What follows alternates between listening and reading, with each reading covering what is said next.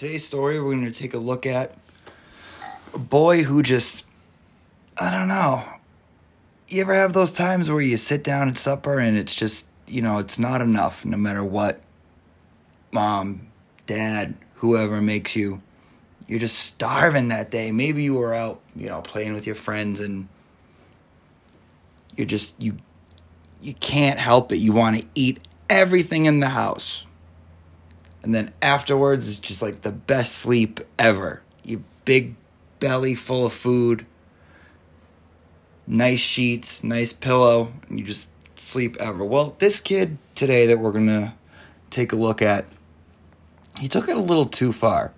This story comes to us from Shel Silverstein, and it's called Mungry. So let's take a look.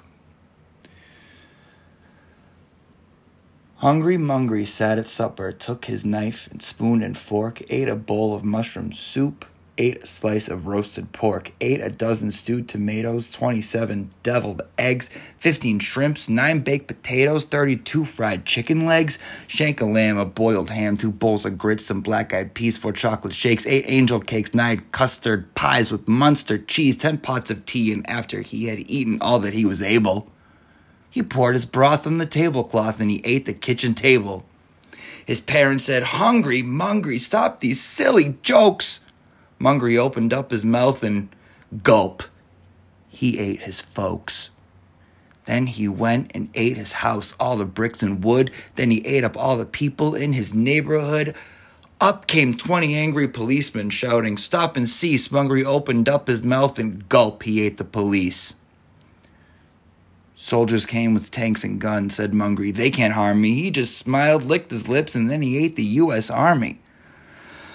Well, the president sent all his bombers. Mungry still was calm. He put his head back, gulped the planes, and gobbled up the bomb. He ate his town, ate the city, ate, and then he said, well, I think I'm going to eat the whole United States.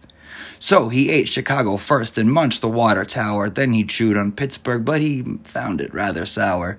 He ate New York and Tennessee and all of Boston town. Then he drank the Mississippi River just to wash it down. When he'd eaten every state, each puppy, boy, and girl, he wiped his mouth upon his sleeve, and then he went to eat the world. He ate the Egypt pyramids and every church in Rome. Ate all the grass in Africa, all the ice in Nome. He ate each hill in green Brazil, and then to make things worse, he decided for dessert, he'd eat the universe.